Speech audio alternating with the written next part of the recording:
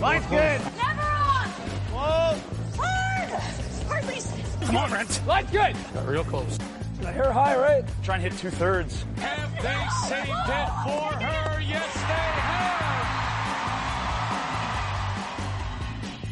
Ooh, welcome to Game of Stones, everybody. I am Sean Graham, Scott, physically distancing. As always, hello, Scott. Hey, Sean. It's a good day here. You may know, well, you know, I think I took this week off of work, but I've managed to wear real pants every day. Weird. Yeah, seems like the opposite of working from home. Like sometimes I wear sweatpants working, but take time off and I'm wearing jeans every day. What's going on? Yeah, that's strange, man. Really Yeah. strange. I'm even wearing jeans right now. I don't know why I didn't change before the podcast, but I think that it'll keep me focused on the task at hand. All right, so you're getting ready. Of course, big long weekend in most of the country. Not for us because the federal government doesn't take Monday off, but in a lot of parts of the country, Monday is a holiday. So hopefully everyone is excited for a long weekend. If you get one, Scott, how are you going to celebrate? Oh, you know, I privately. Oh, okay. Good. So we are continuing to get closer and closer to the curling bubble in Calgary. Really looks like this is going to happen. I am stunned. I did not expect it. But Scott, we are 9 days away from curling on the TV. Yeah. I listened to Ryan and Jonathan today from Rocks Across the Pond, and it sounds like they're also pretty shocked that it's going to happen. And I'm sure we'll get to the Women's World announcement that happened on Monday and how that might affect things.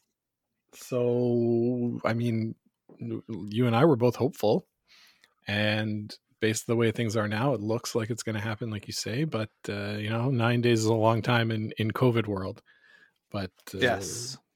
But, as long as everybody can get there, be safe, it does look like it's going to happen. Yeah. Certainly seems that way. Teams are going to start arriving over the next few days to get into the bubble. We did have one more roster announcement for the Scotties, one more notable one that I saw. And Nadine Scotland is expecting her first child.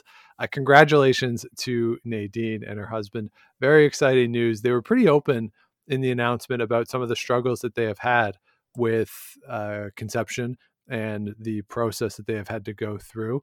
And certainly a very exciting news for them. But the result in curling world is that Nadine has opted out of the bubble. She is the lead for Laura Walker, which will be representing Alberta this year. So we get a return to the Scotties of Rochelle Brown and Dana Ferguson. So Rochelle is going to be playing lead at the Scotties, and Dana Ferguson will be the fifth for Team Alberta. Scott, they're just going to show up all the time. They're so much fun. I think if anybody gets bored in the bubble, they will be the ones to just keep the energy going. I think this is a great pickup if you need extra players, you need a roster adjustment. This is a good pair to have in what could be a very difficult setting off the ice in the bubble. Yeah, you're right. They do seem to have a lot of fun together, and they must be some kind of a package deal, right, in their contract. Yeah. I can't have one without the other. So pretty exciting, though. Both have a lot of experience at the Scotties, which will be helpful for the team overall, I think. Last year, of course, Laura Walker's first Scotties got there, played pretty well, like not bad. But these two, have championship pedigrees, so never a bad thing to have on your team.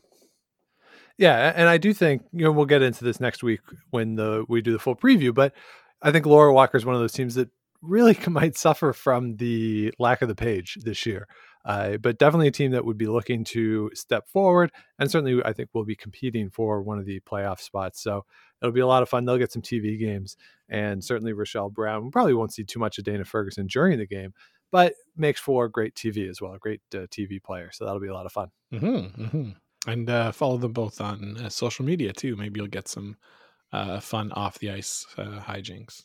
Yes. So I want to go through some of the news that has come out over the past week that is going to influence the way that we watch the Scotties and the Brier as well. But a lot of the early focus, I think, will be how everything relates to the Scotties. We had two major announcements since we last spoke. The first one came roughly 10 hours after we recorded or something last week, which was Curling Canada announcing a new Olympic trials qualification process. And this was met with a lot of confusion on the Twitter sphere. And I just wanted to go over what this was because, Scott, I think it was actually a lot more straightforward than people thought, or maybe not even the way people thought. The way Curling Canada phrased it in the announcement was not clear. But if you waded through all of the nonsense that Curling Canada, for whatever reason, included in that announcement, I think it's a pretty straightforward process here. Yeah, it is a pretty straightforward, especially after I read your blog that you wrote about it. So that really helped. That's up at gameofstonespod.com/blog. But yes. Yeah, let's go through it and what it is, because it is sort of, replacing some of the ways to qualify for the trials that we knew. So, yes. So, Sean, what's happening first? So, first thing that we have to just say is that 9 teams of each sex will qualify for the trials, which will be held in Saskatoon. As a footnote, part of the announcement was that they've moved the trials up a week. So it will now be the last week of November instead of the first week of December. That's just a little footnote that doesn't really influence too much, although it might, which we'll get to in a bit. So 9 teams. Typically, the way you qualify is that you have the Canada Cup winners from the 2 years before. So in this case, the 2019-2020 Canada Cup winners, the 2020-2021 Scotties/Brier winners. Mm-hmm. Then you have teams that qualify based on points. So one team qualifies for the highest 2-year total between the fall of 2019 and the spring of 2021. Then you have the next highest team on that list from 2019 through 2021, and then the highest team on the 1-year point system of 2020, 2021. Now, if there are any overlapping spots on that, so Gushue, for instance, won the Brier last year, that gets him a spot. If he's the highest ranking CTRS team, what happens is that the next team below him on the points would get that spot. So that's how you get situations where nobody actually, or a team could qualify without hitting specifically one of these, because there are multiples. And then the final 2 spots come from the pre-trials event, where in years past, I believe it's been 18 teams that basically comes out of points are invited to a pre-trials event where 2 teams come out of that event into the field. That's how Brandon Botcher made it, for instance, back in 2017 out of those pre-trials.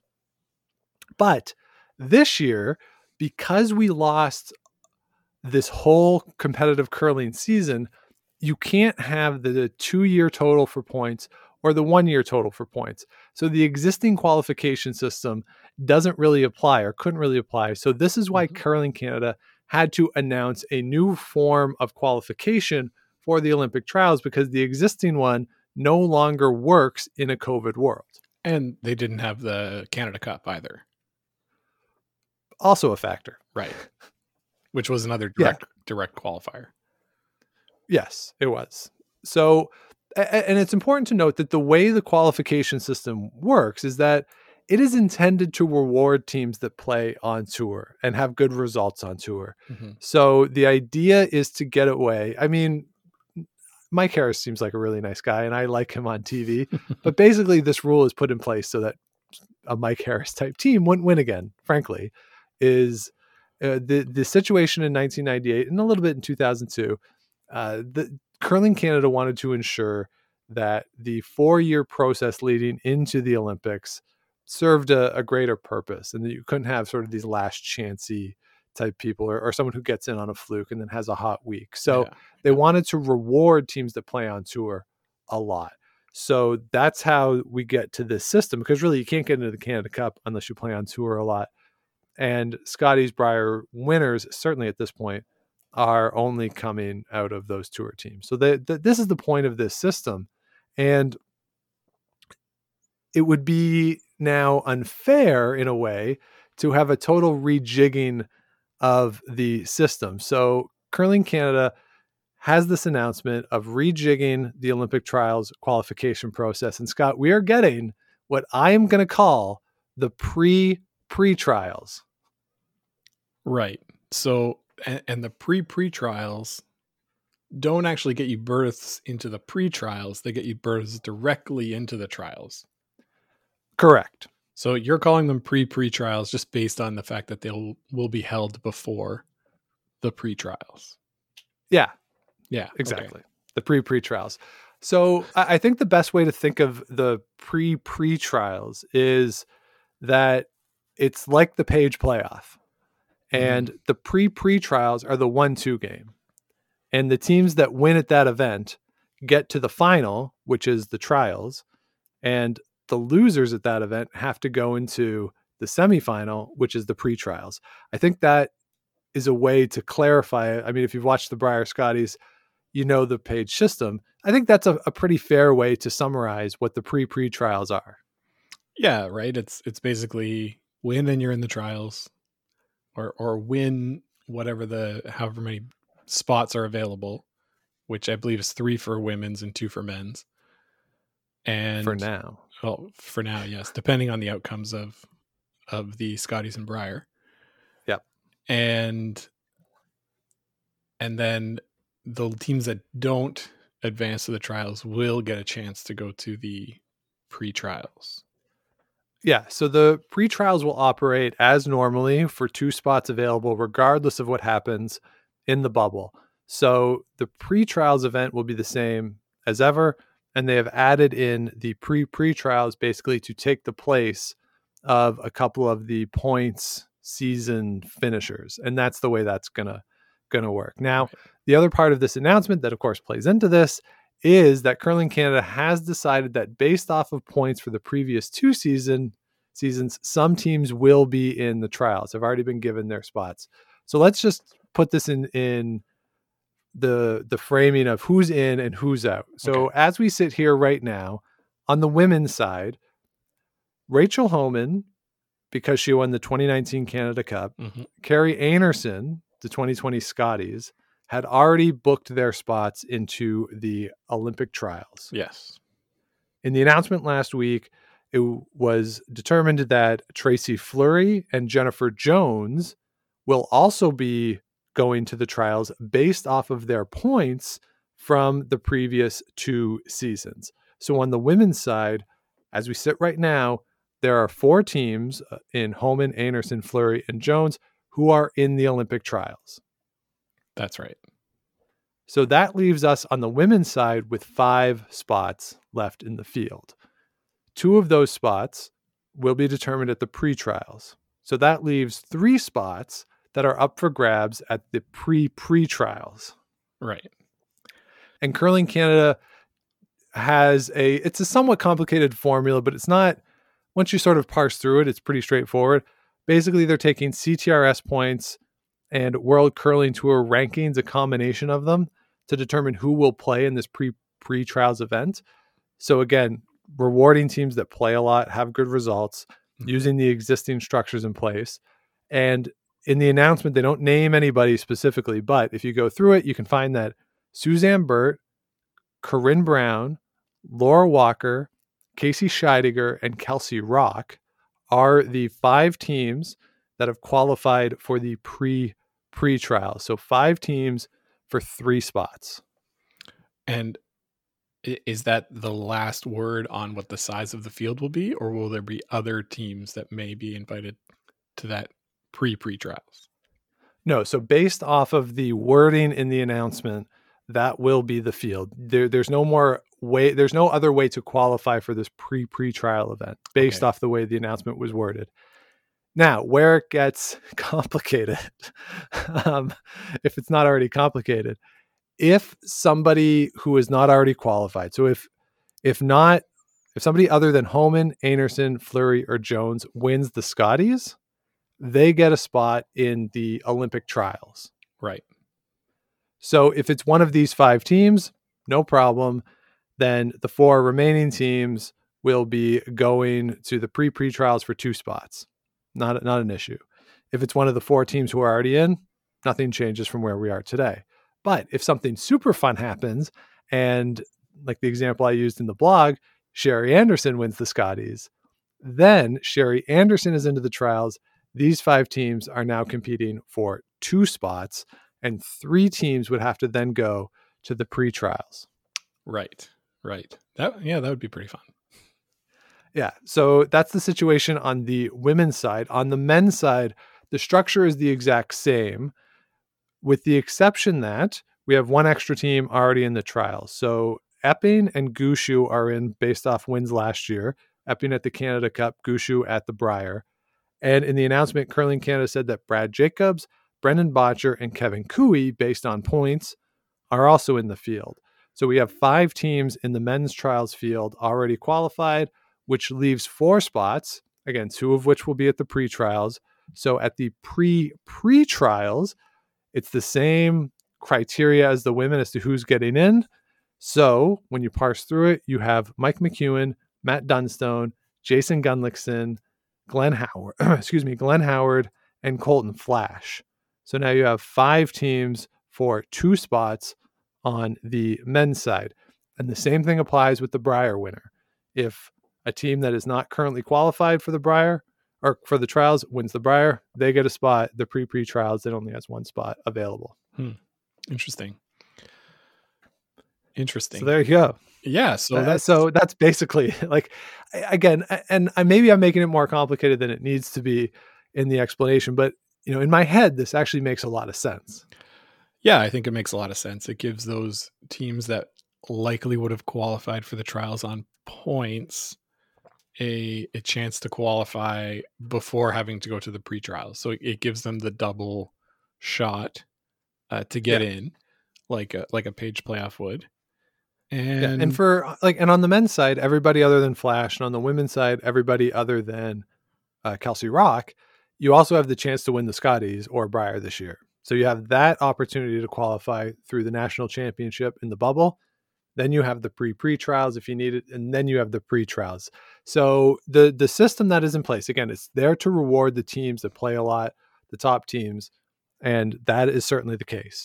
With this, right? So the overall structure of the Olympic trials and who it's intended to reward, I think that whole thing, the integrity of that has not been compromised in the least. No, you're right. And I'll correct you quickly, Sean. Casey Scheidegger is not at the Scotties, nor is Glenn Howard going to be in the Brier. Oh, I guess he will be in the Brier. No, Glenn Howard's there. Yes, excuse me. Yes, you're right. Scheidegger's not. My apologies. Yes. So, Sean, I know you've been calling this the pre-trials, trademark pending. Would it make more sense to describe it as a first chance qualifier? I mean, maybe, as opposed to a last chance qualifier. Because you've already had so many chances. It's like the mid chance qualifier. Okay. Pre-trials is a mouthful, I'll say. It is. And I'll tell you right now, I don't think Vic's going to that. He only shows maybe up he for will. the big Who game. knows? Yeah, no, they're sending Mooj, especially if it's before the Canadian season. Like Mudryk, Goche, you're dealing with that. So who did they only have Mudryk at the pre-trials 3 years ago? I can't remember. No, I think Vic went, but they only cover the weekend of it. They don't, or they have in the past. They haven't covered the whole event, in part because they use like ABC, sort of the triple knockout format. Yeah. So it's harder to predict matchups and stuff. But yeah, they've only in the past shown like semifinal finals. Right. Well, so that would be my expectation again. I think this would be very interesting. Event to kind of happen. I wonder where you would have it. I presume out west because of the teams that are in. But Yeah. anyway, I think it would be really fun to see somebody throw a wrench into this and win the Scotties and Briar and just have Curling Canada throw their hands in the air and go, ugh. Yeah. Yeah, and it's going to be a pretty compact schedule too, because you have this new event that they're creating, which will have to be held sometime, either late September, early October, Mm-hmm. probably not earlier than that. And the pre-trials will be October 26th through the 31st, and then of course the trials in late November. So Yeah, it's going to be a compact schedule for, especially if you lose in this new event and come out of the pre-trials, that you're going to be pretty tired getting to Saskatoon in November. Yeah, I imagine the cash spiel circuit in the fall will not be like a usual year. I know the pandemic made it nothing happen really this year. I would anticipate a pace similar to that of this year in next fall for that. So we'll see. And Sean, the trials being moved up. I know a lot of people argued, hey, we should give our curlers more time to prepare for the Olympics. Moving it up by a week is not that much more time, but maybe it's a bit. Do you think there's any reason for this other than if we have to delay it, now we can? No. I think there's another very more pressing reason, Scott. So let's get into it because it is related to the cancellation of the Women's World Championship. Okay, let's do it. Now, Curling Canada didn't know, presumably, that the World Championship was going to be canceled, but the announcement did come in this week that the Women's World Championship, which was scheduled to be played in Schaffhausen, Switzerland from in late March, has been canceled. Health authorities there did not want to host it, so it will not be hosted there. Now, the reason why this, I think, affects all of this other discussion about Olympic qualification, Scott, is that we don't know who's in the Olympics yet. Mm-hmm. We're less than a year away from the opening ceremonies in Beijing, and the only teams in any discipline that have qualified, or the only country that has qualified for any discipline in curling at the Olympics, is China. Gold medals for China. So the way it was going to work is that this year, the top 6, basically the playoff teams at the men's and women's world championships, that was your Olympic qualifier, plus China, which would give you 7 spots, unless China was in the playoffs. Therefore, you would have 6 spots total. Then the other spots in the 9-team Olympic field would be determined by a last chance qualifier. Now, Scott, this last chance qualifier for the Olympics, for member associations to qualify for the Olympics, is scheduled to be played in December. Mm-hmm. And I genuinely think that Curling Canada is preparing for the eventuality that at least one of the curling disciplines from Canada will have to qualify out of this event. Yeah. I guess let's talk a little bit more about the women's worlds being canceled. I from what I hear, the protocols that the World Curling Federation had proposed to be put in place were not sufficient to convince the Swiss authorities that the event would be safe and that it wouldn't put more of a strain on their healthcare system. Right. That sparked a whole flurry of things online where people were saying, oh, they're just going to tack it onto the bubble in Canada. Now, I for what, I don't think that's going to happen. It sounds to me like you don't think that's going to happen. Do you see? Be tough. Do you see any world in which it could happen?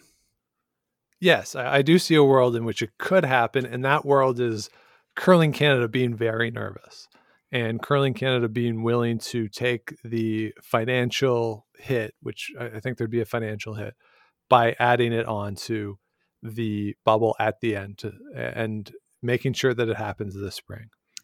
Right. So let's say it doesn't happen and the men's world championship proceeds, goes off without a hitch.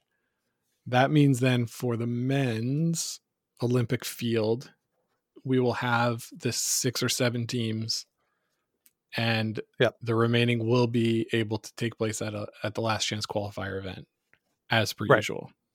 Yes. The women's event, on the other hand, would need to have a separate qualification event to determine the other 8 teams in the Olympic curling field. That would look like, I mean, how many countries would that need to be? Yeah, see, this is the problem, right? And this is why I think that the World Curling Federation is going to want 2 different events.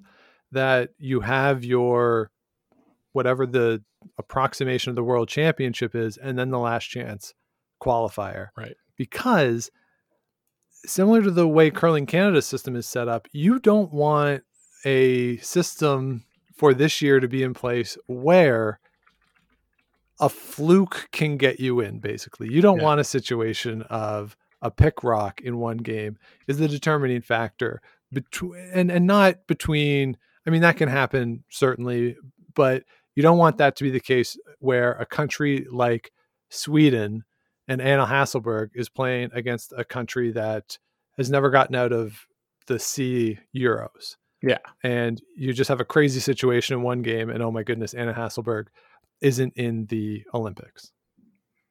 Yeah, that would be, I think, like the worst case scenario for the sport, for the member associations, for everybody, right? For the viewers. Like I think it would be really, really bad for the game. So excuse me, what you're thinking then is they have a quasi world championship in the fall, or maybe they even just call it the 2021 World Championship. Yeah, why not? Have it in the fall, and then have the last chance qualifier right before the Olympics. I believe that happens in January. Is that right? No, it happens in December. Okay. So again, this is why I think Curling Canada has adjusted their schedule a little bit.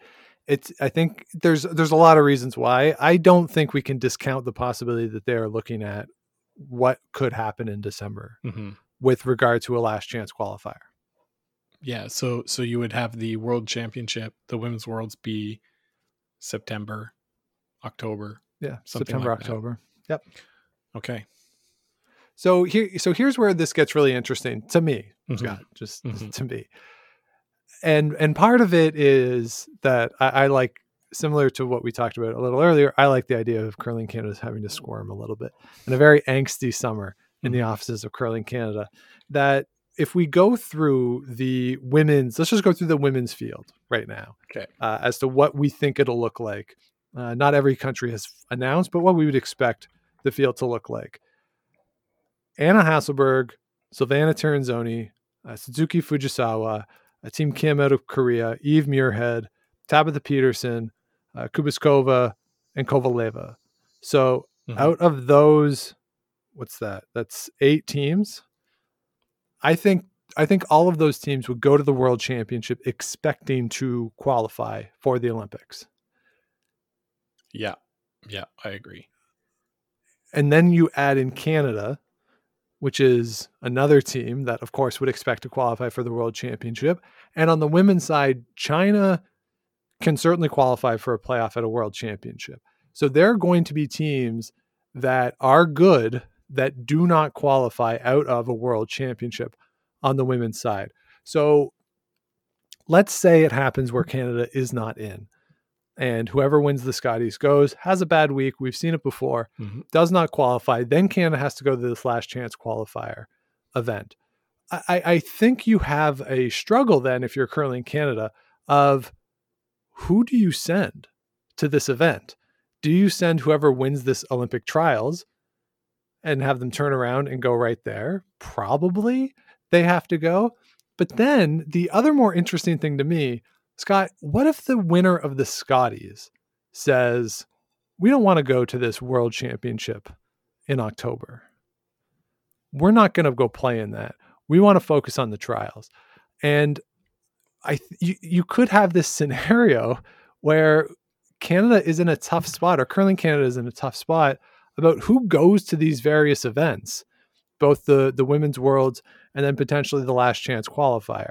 It's going to be tough. And if you have a situation now where you have this Last Chance qualifier, a Canadian team has to go to it, moving up the trials provides that buffer that, all right, you qualified for the trials, you got to go. This is part of the deal now. This isn't a situation where we're going to send Glenn Howard to play Brazil, what we saw a couple years ago. Right. You're going to have to win your way into this event. This opens up this Pandora's box that in the announcement that Curling Canada made last week about trials qualification, they did not address at all the possibility that Canada would have to go to a Last Chance qualifier, or, and I don't think it's a legitimate possibility, that Canada doesn't qualify for the Olympics in one of the 3 disciplines. I don't think that is a legit possibility at this point, but Curling Canada certainly has not left the door open for any of that, and nor should they in any of these announcements. Right, nor should they. Their job is not to, their job is to prepare for every eventuality. It's not to publicize every eventuality, right? Yeah. And I used to have a boss, Sean, that would say, we'll cross that bridge when we get there. And for me, that's what I think Curling Canada is saying. Like, okay, this could happen, but we'll cross that bridge when we get there. If they do end up in a spot where the winner of the trials needs to go to a Last Chance qualifier event, of course that team is going to go, Sean, because if that team doesn't, go to that event and get a spot, they don't get to go to the Olympics. So I can't see them saying no, we're going to prepare for the Olympics. Not even knowing that if they would be there. Right. So I mean, that's a no-brainer, of course. I can't see anybody saying to Curling Canada, we're not going to go to a Women's Worlds that's held next fall, next September, say. I'm trying to think of why anybody would say that. And I'm not really coming up with anything because, as you said, the field for that kind of an event would be pretty good and might be the best kind of preparation you can have for a trials that takes place a month, 6 weeks, 8 weeks later. So I don't see why anybody would say no. Here's why a team might say no. If we're still in a situation where you have to quarantine and you have to go isolate for 2 weeks on both ends, so you can't practice basically for a month out of that, the 2 weeks before, the 2 weeks after.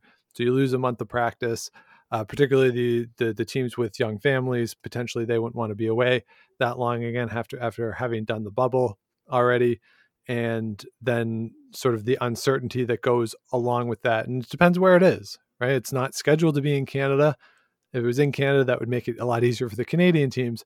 But I think that is the factor that would be in play, the travel component, and if isolation is still a factor. Yeah, I guess I really don't see that being as big an issue in 6 months as it is now. With the vaccine rollout, with understanding a little more about how this all works. I think quarantining for 14 days is in some cases overkill. We're seeing the restrictions for quarantining in different places being reduced based on not having any symptoms, right? So I mean, in theory, what you're saying is right, but I mean, we'll talk about the Scotties next week, Sean. I don't think any team that wins that, of the teams I'm thinking of that have a chance to win the Scotties, I don't think any of them would say no to going to a Worlds. Yeah, I mean, we'll have to see, certainly. I know there was already uncertainty, let's say, if Rachel Homan had won, whether or not she would be able to play in a world championship in the spring, see what the situation is for her and the team in the fall.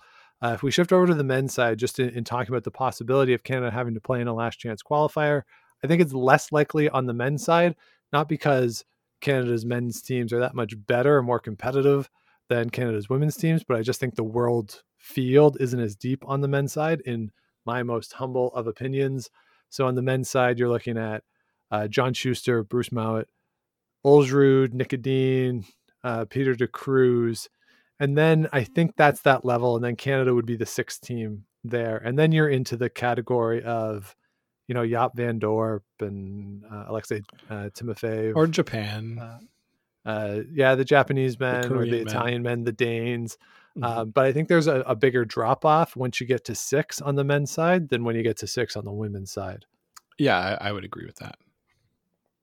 So that's sort of the situation in that. And I just want to say too, on the mixed doubles side, this one is not quite as complicated. Basically, on the points, they're allowing people to combine their mixed doubles points, even if they've never played together before. Mm-hmm. So the qualification process on the mixed doubles side, a little easier. There's going to be regional qualifiers to get into the Canadian trials. But in terms of the Olympic Games itself, at the World Championship, the top 7 teams will qualify for the Olympic Games.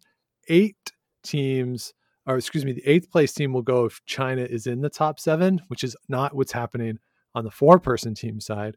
So 7 teams will come out of the World Championships, and then the final couple spots will come out of the last chance qualifier on the mixed double side. So we know that the mixed doubles World Championship, a lot harder to get out of than the men's and women's, just because of the vagaries of mixed doubles, the high scoring nature of it, the single elimination, and just more teams in the field. So, between all of the disciplines, mixed doubles is the most likely that Canada would have to go to that last chance qualifier. And certainly, if you remember back a few years ago, it was the Reed Carruthers, Joanne Courtney phenomenal showing at the World Championship that saved Canada and qualified Canada into the World Championship. Otherwise, they would have had to go to a last chance qualifier. So just mixed doubles is a whole nother, bag of worms, and it's a lot harder there. So there'll be some pressure on whoever comes out of the mixed doubles Canadian Championships. And the mixed doubles world are currently scheduled to be held at the end of April at a location that is yet to be determined. Yeah. Sean, I never heard of a bag of worms. Do you buy your worms? I was watching some fishing videos today. Right on. And mixed doubles. I think we pointed this out in an earlier episode, but the field for the Olympics will be expanded to 10. There was only 8 teams at the first iteration in 2018. Yeah. So a little more buffer room for a team like Canada, whose mixed doubles players tend not to be specialists. So, right. A little bit easier to get in than it was in 2018. Yeah, more teams certainly never hurts. So, Scott, if you were to forecast it, what do you think the odds are that a Canadian team has to go to the last chance qualifier in December? Honestly, I would say it's very, very low. Like I said, we'll talk about what I think about the Scotties, but I don't think that Canada will miss qualifying from whatever the Women's World Championship turns into. I would say it's maybe like a 5% chance. Okay. I'm thinking in totality, I'm thinking if you put it all together, I'm thinking there's like a 30-35% chance. I don't think there's really much of a chance on the men's side, again, because the world field isn't quite as deep. I'm with you on the women's side. Yeah, like a 5% chance. It's the uncertainty and just the vagaries of the mixed doubles game that, you could get knocked out in that round of 16 at a mixed doubles event pretty easily. So that's where I would put it that high. And if there's, the greatest chance for Canada not to qualify out of a world championship, I think lies in the mixed doubles. Again, not a reflection on the players and the team that will eventually go. It's just the way that event is set up. Absolutely. So that's where we stand with the Olympics 1 year out. A lot of talk with actually nothing having been determined yet, other than congratulations to the Chinese Curling Federation for their early qualification. They're probably just sitting there, the Chinese Curling Federation, being like, you know what, why don't we hold the qualifier in January? It'll be safer. Yeah. Yeah. You know? Yeah. Right. Like, let's just hold everything in the lead up to the games itself. Yeah. And let's do it in Beijing.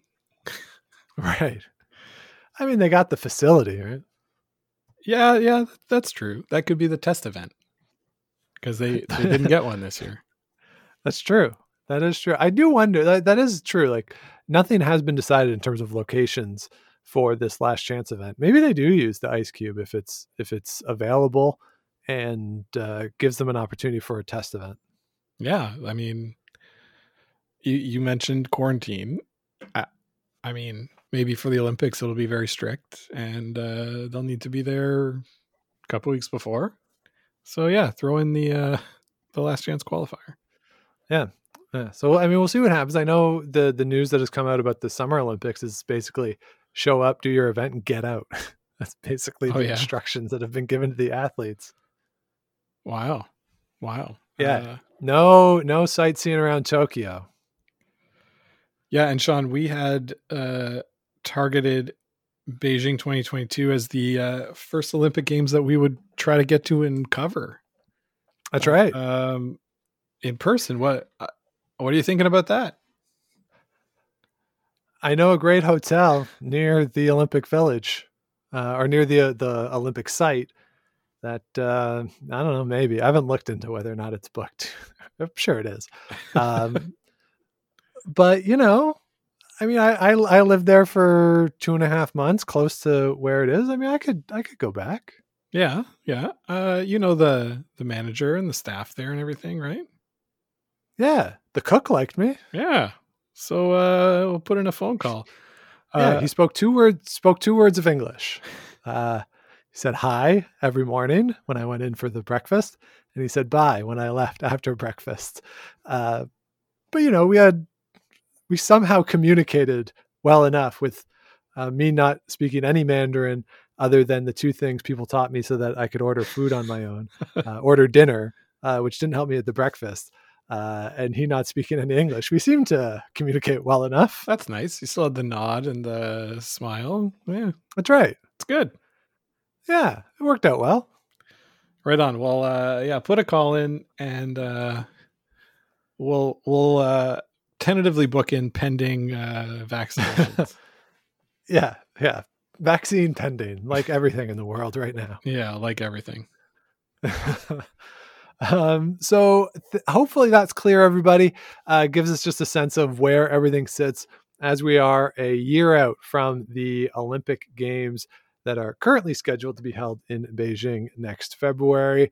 And it's going to come fast and furious over the next year between obviously what's coming up in the bubble, whatever ends up happening with the Women's World Championship or whatever they end up doing for qualification on the women's side for the Olympic Games. And then pre-trials, Olympic trials, last chance qualifier, and then the mixed doubles Canadian Olympic trials, which will be held over the new year from late December. I think the last day is January 2nd or 3rd, where they will determine a champion. Of course, in the unlikely event that Canada does not qualify for mixed doubles, that event will not be held, of course, but that is the schedule. So, you know, we're going bang, bang, bang through the bubble. Mm-hmm. We'll have that week off now that we didn't expect with the Women's Worlds being canceled. But in that time, the Canadian mixed doubles will be taking place. And then once we get into the fall, it's going to be running roughshod through the fall, Scott. Curling events all over the place as people scramble for those Olympic spots. Yeah, looking forward to it. And so, Sean, we'll come back next week with a pretty thorough Scotties preview. Yeah. The Game of Stone's Fergus Curling Club, Scotties Mega Preview, presented by Canada 3000 and Zellers, where the lowest price is the law. Yeah, securing those sponsors was no small feat. So, yeah, I had them locked in like 20 years ago, and I'm still contractually obligated to them. Yeah, we signed a long contract. So, yeah, so we'll be back next week with that full preview. All 18 teams we'll talk about in the Scotties field. with the action kicking off next Friday night out in Calgary. Scott, it's been a long stretch, almost a year since live curling in Canada that wasn't sort of some light cash deals that are distant and, that had this weird vibe to them.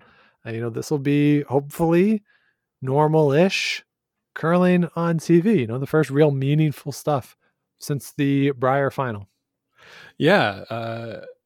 I'm like really excited for it. I've watched a little bit of the Swiss championships this week. Being off has been pretty good for that kind of stuff. The Japanese championships I'm planning to put on tonight. They start the early morning draws at 7 p.m. here in the East Coast. So a little bit of curling is good, but I really can't wait to have Vic back on our airways calling meaningful curling. Yes, absolutely. I'll say too about the Swiss championship, Peter de Cruz is in another world right now. Yeah. Oh my goodness. Yeah, he's unconscious making shots. He is going nuts, just making crazy shots. Made a run back for 7 when he had angle run back. Angle run back. He had a chance to draw for 5 and chose to play an angle run for 7. Just bonkers what Peter de Cruz is doing. So look for them. I mean, probably we would expect a Schwaller de Cruz final. Schwaller lost one of his early matches sort of unexpectedly, but that's what we're expecting for the final. Yeah. Elsewhere, I should just point out that Bruce Mowat and Eve Muirhead won the British event. Now that doesn't officially count as like the Scottish national championship, but would be surprised if either of those two teams are not representing Scotland at the World Championships, or at least on the men's side, the World Championship, and then whatever ends up happening on the women's side. So congratulations to them. And as Scott mentioned, the Japanese Championship also ongoing at the moment. So there is some live stuff out there that you can find if you're itching for it before the bubble. The other piece of news in terms of results from games, Scott, we finally had the big Hasselborg-Edin game on Sunday. And I don't know what the score was.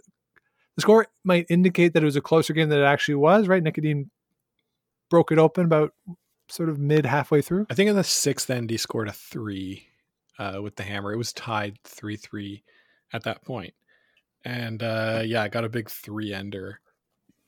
So, the women's team was chasing after that. But other than that big end, like they were pretty close. So I don't know. It was just fun. I was saying this to somebody. It's like fun to watch men and women competing on a relatively equal footing, right? There's not a lot of sports where you see that. And these two teams being one of, if not the top team in the world in their discipline is just like, it's just a pleasure to watch. And they were having a lot of fun. The only thing I wished is that I could speak Swedish so I could understand what they're saying. But one of the most fun was that the Hasselborg team had Wayne Middaugh on FaceTime. So when they called timeout, their fifth would come out with the iPhone and have Wayne sort of talk to the team about what he thinks should happen. It was the only time I was like, oh, they're speaking English. What's going on? Did Wayne have a scotch in his hand at 9 o'clock in the morning, just sitting there in Midland, just hanging out? He might have. Yeah, he might have. Feet on the desk. Yeah, they never showed his face on the camera. Maybe they got some rule about communications law. I don't know, but no, it was like it was really cool, really really cool to see. Yeah, a great event. I'm glad they were able to put it on, and everyone seemed to enjoy it. I didn't see any negative feedback online of people being like, "Why are they doing this? This is awful." Like everyone was into it. Yeah, exactly. I did see Nick Edin was wearing a hat. Sean, do you think that he might be moving towards joining us in the Bald Brotherhood? Ooh, I hope not. Pure speculation. For his sake, I hope not. He's not. It's one thing to be like 6'5" and bald. Not that I'm 6'5", but I'm taller than Nick Edin. Yes. Sneaky short. Yeah. So you don't, the easier it is to see the top of your head, the worse it is when it goes, right? Yeah. Yeah, that's true. So for Nick Edin's sake, I hope he was just, I just felt like wearing a hat. Yeah, maybe it was cold in there. Yeah, it's not like a typical arena, so yeah, maybe a little chilly. Just need to keep yourself warm. Yeah, it was in Jönköping. Yes, which hosted the Worlds a couple of years ago. Yeah, Worlds mixed doubles, I think. Yeah. So a lot of fun out there from Sweden. So we're looking forward to seeing more of those two teams. Or at least Nick Edin in the coming weeks. And I guess we'll get some Hasselberg at the 2 Grand Slam events. Presumably they'll come over and play in those. So we will get some of the international women's teams at those events, even though we don't get the women's Worlds. I mean, if they're allowed in the country, then yes, but we'll see. Yes. Which like so much on the curling calendar is TBD. Mm-hmm. So that'll do it for this week. Thank you, everybody, for listening. If you want to check out the blog that I put together explaining the Canadian Olympic curling qualification process, head on over to GameOfStonesPod.com. It's in the blog section there. You can check it all out. I structured it as an FAQ. So hopefully it goes through and just explains it in a lot of clarity what the process is. So you can check that out. And also all of our episodes are there. So you can find all the past episodes in the episodes section. And that's where the merch is as well. We're selling the t-shirts still. All proceeds going to Food Banks Canada. We are matching the proceeds as well. So it's like a double donation. So you can head on over to Game of Stones Pod for all that good stuff. And if you have not yet, please do subscribe to the show wherever it is you get your podcast. Do the likes, the ratings, comments, all that good stuff helps other people find the show, keeps us going. And please do let us know what you want to hear on the show. You can reach out, GameOfStonesPodcast@gmail.com. You can find us on social media at Game of Stones Pod, and Scott's at Scott Lakes TV, and I am at the Sean Graham. And another quick little plug, I am currently scheduled, Scott, to be on Rocks Across the Pond. I don't know when it's going to be released, but we're recording it soon. So a little crossover action. Yeah. Exciting news there. I am looking for. You sounded so genuine when you said that. Well, I am excited for that for you, Sean. I saw some messages flying back and forth. I haven't had time to check them, as you know. Being on vacation is hard work, but we'll look forward to that. Yeah, it's going to be part of their looking back or run it back series. We're going to look at a past game, run it back. Excuse me. So very excited to do that, and we'll tweet out all the links for that once it is available. And of course, join us next Wednesday for our Scotties Mega Preview. We'll get you set for everything going on in Calgary. We'll also announce our coverage of the Scotties, what we're going to be doing. Very excited for the week in Calgary. Not that we'll be in Calgary, but the week covering all the events from Calgary. We've got some fun stuff planned. So please do join us again next Wednesday. Until then, Scott, enjoy the rest of your vacation. Thanks, man. And for everyone else, keep the brooms on the ice. Don't dump that intern. Make the final.